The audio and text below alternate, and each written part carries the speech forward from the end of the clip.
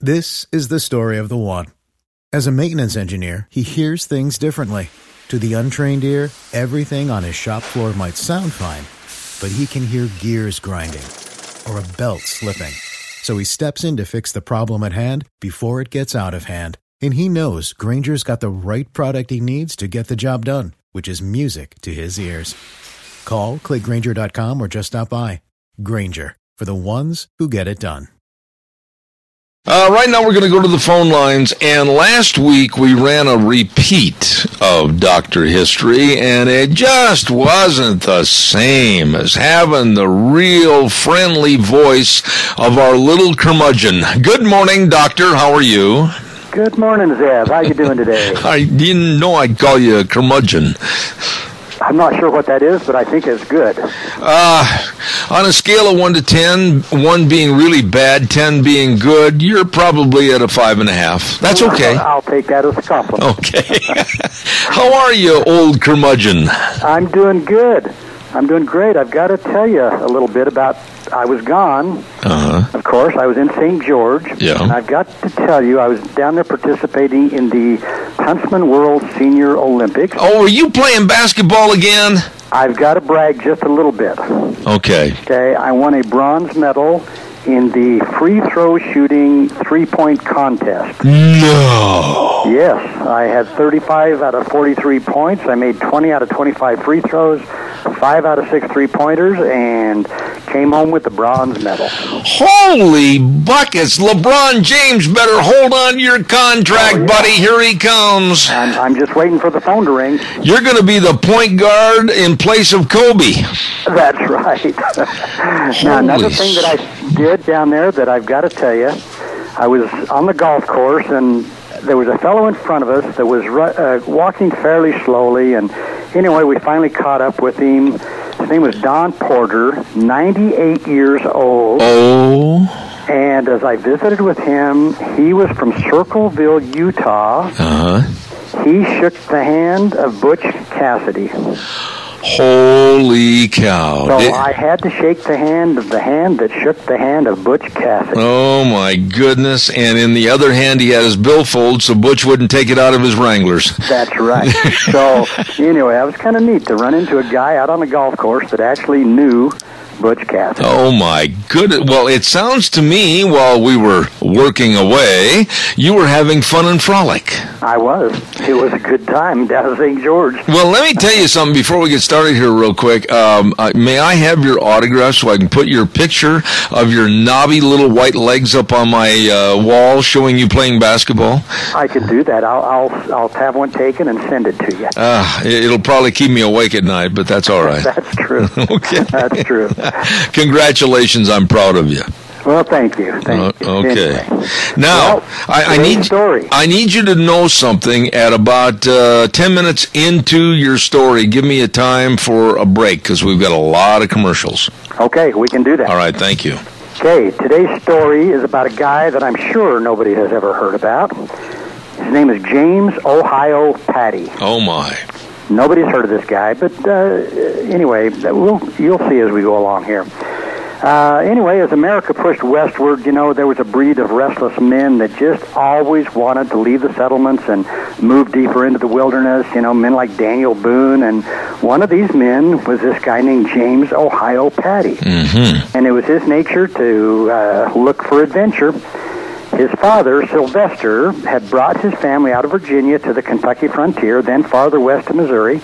And there, Sylvester operated a sawmill, and his boy, James Ohio, probably sawed logs and hauled wood and one thing and another. But anyway, when young James's mother died of tuberculosis, Sylvester Patty looked at his brood of 9 children and began parceling them out among relatives and friends. Mm-hmm. Then he and his oldest son, James Ohio, who is now 20 years old, struck out for the western mountains, and Sylvester Patty actually never saw the rest of his children again in his life. Oh, my goodness. He had a daughter by the name of Cow.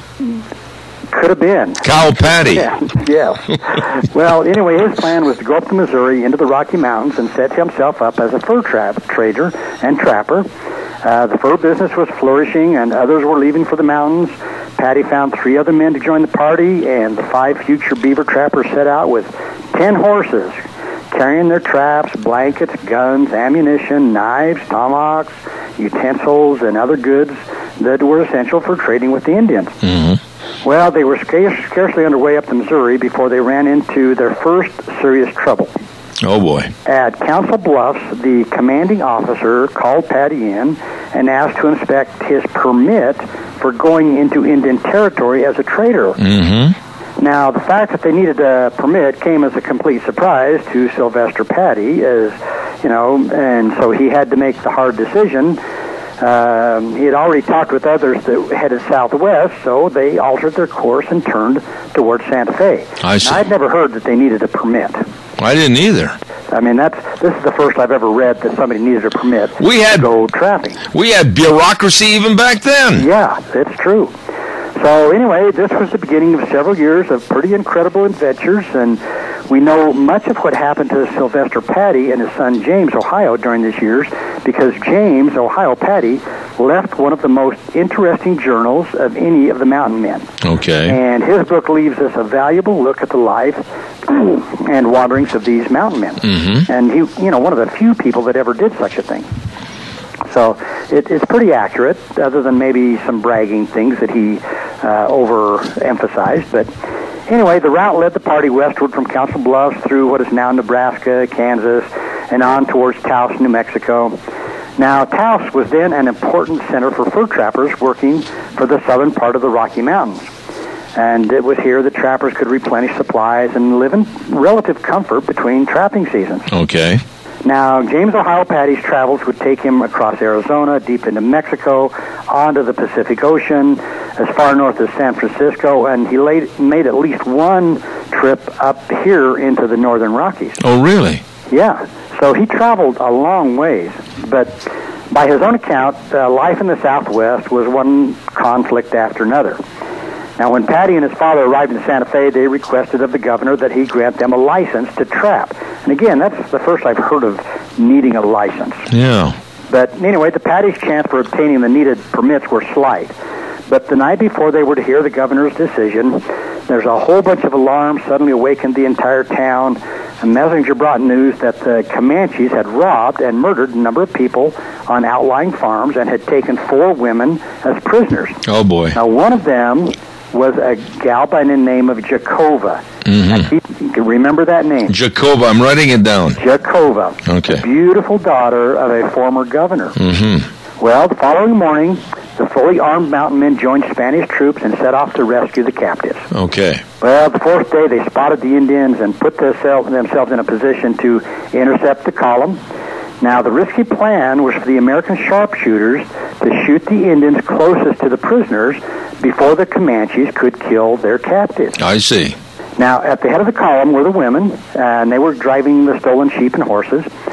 So the riflemen allowed the column to come within about 30 or 40 yards, and they commenced firing. Well, unfortunately, 3 of the 4 captive women were killed immediately. Now, Jacova ran straight for Paddy. Uh-oh. And he, of course, gallantly stopped shooting just long enough to wrap her in a blanket and comfort the young lady. And young Paddy was thanked and praised by beautiful Jacova for his bravery. Oh, my. And that's the beginning of a bit of a romance. Oh. So, predictably, they were granted their trapping permit and soon set off to trap. They trapped more than the permit. They did indeed. They soon trapped about 250 beaver. They stretched and dried the skins on hoops made of saplings, which is what they usually did. And then, of course, they ate the meat. Now, he had some experiences with the grizzly bears that I'm going to talk about. And grizzly bears seem to be almost as common as beavers, and Paddy looked upon the bears as kind of something that they needed to be taught a lesson, which was a little brave of him. Mm-hmm. But besides chasing and killing grizzlies, it was kind of rare sport for this Missouri squirrel hunter. Well, one morning, Paddy and a companion came upon a cave at the foot of a cliff. Now, Paddy convinced the guy, his partner, that the cave harbored a bear. Now, Paddy never hesitated to or questioned the wisdom of disturbing the bear in his slumbers. So he must have explained his plan to his companion, and he said, now we both go in together, This way we can confuse the bear and stand a better chance of shooting the old grizzly. Confuse the bear, yeah. Yes. Yeah. Now, wisely, his buddy said, no thanks. He didn't have any desire to go into a cave with a grizzly bear that might be awakened unexpectedly. So Patty prepared to handle the bear alone. He wasn't exactly the sharpest knife in the drawer, was he? No. So we'll keep going here. He fashioned a torch, and his plan called for confronting the bear head on. He tied some pine knots to a pole and struck a fire to light his torch. I see. So holding the flaming sticks out in front of him, he moved slowly into the cave. Some distance into the darkness, a huge grizzly bear stood up about 7 feet in front of him. 7 feet? Yeah. And the chamber echoed with its roaring roars. Yeah. I'm giving you some sound effects here, no charge. Okay, so Patty said, I leveled my gun and shot him between the eyes and began to retreat. No, whoa. He shot him between the eyes and began to retreat. So, as the trapper whirled in his haste and headed for the exit, he stumbled and fell. Oh, no. This put his torch out. Oh, boy. Behind him, the wounded bear thrashed about and bellowed, and Patty scrambled from the cave, and he dropped his gun in his rush to escape. He was really talented. Yeah, he was good, wasn't he? Yeah. Well, so later they made a new torch, and he borrowed a gun from his buddy, and he crawled back into the cave. He went back in the cave? He went back into the cave, but the bear was dead. So that kind of gives you an idea of the thinking of this guy. So, anyway, there were days in the mountains when the trappers could find no wild game for food, and when the trapping was good, they could live on beaver, but sometimes their traps waited empty for days at a time. So Patty reported that on one of these days, when there wasn't much food, his party of 7 trappers had a raven for breakfast. A raven? And later in the day, they shot and ate a vulture. Oh, my God. Now, I can't imagine that being all that tasty, but I guess when you're hungry. I've heard of having old crow for the dinner hour, but not like that. Right. Well, they made their way back to the governor's house, where the beautiful Jacova greeted the young trappers if he were a prince, and they next went to recover a cache of beaver skins they had hidden, only to find that someone had discovered the furs and made away with 250 skins. Oh, no. So they figured that the Indians probably had done this. Shame on them. So about this time, Patty's father, Sylvester, accepted an offer to stay and work in a copper mine right there, but James, Ohio, he set off on another long trapping journey, and he soon encountered a band of Indians who had his father's horse. Oh. Not good. Plot thickens. So he still recognized the horse by the halter it wore. Yeah. Well, the young trapper and his companions discussed the matter with the Indians, and while they talked, they held their cocked guns pointed at the Indians' chests. And the Indians not only returned the horse, but also gave back 150 of the beaver hides they still had. See, they had some ethics. They did. The trappers and the Indians parted friends, sort of. So. Well, wouldn't you be friendly with somebody holding a Hawken 50 caliber on your chest? I think that would tend to make me want to be friends. Yeah, I'd give him the teepee, too. Yes. Well, once more, he visited the beautiful Jacova, who urged him to cease his running, but about among the dangerous Indians and the bears, but that was not to be. His answer was to organize another trapping trip with about 15 other American trappers. And all was proceeding well enough, and the trappers were finding wild game to eat and beaver to trap when they suddenly met a war party of Mescalero Indians. Now we're back in trouble again. Okay, so here we are.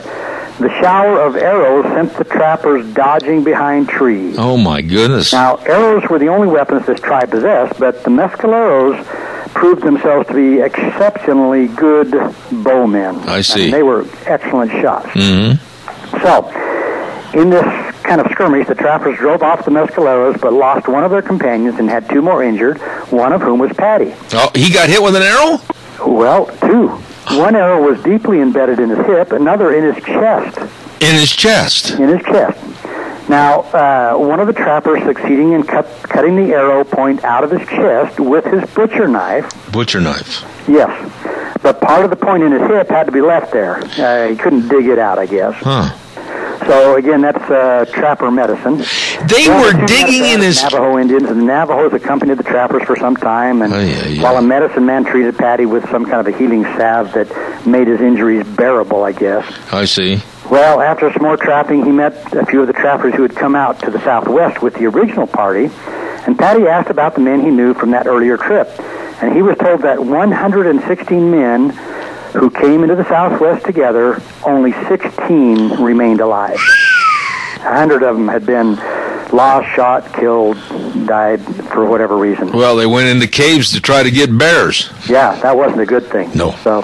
But Patty continued his adventures in the Southwest. In one fight with an enraged female grizzly, he waited until the bear was within 6 feet and fired at her head, only to have his gun misfire. Uh-oh. So he jumped over a cliff, cracked his jawbone, knocked himself out on the rocks below, and when he woke up, he found that his companions were doing the current medical treatment, which was bleeding him, even though he was bleeding from his chin. Uh-huh. So within an hour, he recovered enough that the two trappers decided they could now finish what they started, so they went after the bear. Well, neither bears nor Indians, however, presented the Paddies with as serious a threat as did some of the Spanish officials. Now, upon their arrival from one of their journeys, the governor seized all their valuable furs, claiming that they were taken without the proper permit. Oh, here we go again with your doggone permits. Yeah. So he then locked the trappers in the stone jail, where they stayed week after week, and unfortunately, this is where Sylvester, the dad, died in his cell during this period. Oh, I see. Well, Patty might also have died in jail, except that word arrived of an outbreak of smallpox approaching the city. Oh, my. Now, Patty knew how to vaccinate people against smallpox. And where he learned this, who knows? But he was released and promised payment to travel up and down the coast of California, dispensing vaccine to both the white people and the Indians. Uh-huh. So he then learned that he was to be rewarded with 1,000 head of livestock and the land to graze them, provided he would convert to Catholicism and become a Spanish citizen. Huh. Now, that wouldn't be too bad, but Patty said, in effect, that he would just as soon be dead as do that. So he wasn't the brightest guy in the whole storyland, was he? No, he wasn't. And then to avoid being hanged for being such an ornery cuss, he made a rapid departure, and anyway, in time, he made his way up the Mississippi, then up the Ohio, and he had no money to show for 6 hazardous years in the Southwest, but he hoped to sell his story. Yeah. Well, he got into Cincinnati and met a guy named Timothy Flint, who was an educated man and a writer and an editor and one thing and another. Okay. This Flint guy actually then recorded this personal narrative of James Ohio Patty. Holy smokes. And so basically he saved an important segment of the wild adventures of the mountain men, tales that would otherwise have been lost, you know. So, but at last, after wandering over more of the West than most of the mountain men ever saw, James Ohio Patty was back in Kentucky, but his boyhood world had changed. The forests were disappearing. He scarcely recognized his feeble old grandfather, and James Ohio sought out his brothers and sisters, but they were now strangers to him because he hadn't seen them for 6 years. Well, sure. So, but for a time he remained and visited one relative after another in their homes, but he was pretty sad because he just didn't fit in with the old family. So he went back into the Missouri, and he apparently was drawn back to California during the years of the gold rush, and there's some belief that he was caught in a devastating snowstorm in the Sierra Nevadas, and years later one of his sisters would say that this was the last she ever heard of him, and that he had apparently died out, either in the snowstorm or at the hands of Indians. So here's a guy that was probably did as much as Jim Bridger, John Coulter, Osborne Russell, Jeremiah Johnson, but again, nobody's ever heard of the guy really, even though he does have a written narrative about himself. Yeah, thanks for the break in the middle of the story, by the way. I'm sorry, Zeb, I forgot all about You get to going, and you've been vaccinated with a phonograph needle. Must be the Coke. Pepsi. Hey, by the way, real quick, because I'm running out of time, what about Jakova? Don't know. Well, that's what you told me to remember, and now you don't know. I don't know. I don't know. Oh, my goodness. You just lead me on. I know. She's probably taken up the family tradition of chasing bears out of caves. Yes, that's probably what happened. That was a good story. I kept waiting for the break and waiting for the break and waiting for the break, but you just keep right on rolling. I just plumb forgot. What can I say? Well, now, real quick, Dr. History, Dr.History.com. How's it coming? Real quick. I only got 30 seconds. We are up to about 56,000 hits in actually about 55 different countries. Oh, my goodness. So we've had a lot of hits, a lot of people. It's been good. All right. Well, Dr. History, I tell you what, you did a great job on Mr. Patty this morning and Jacova. I've got it etched in my memory. Great, great story. Good to have you back. Bronze medal at the Old Geezers Olympics. I think it's fantastic. Thank you, Zeb. Appreciate it. You're welcome, buddy. See you next week. You have a good day. Thank you.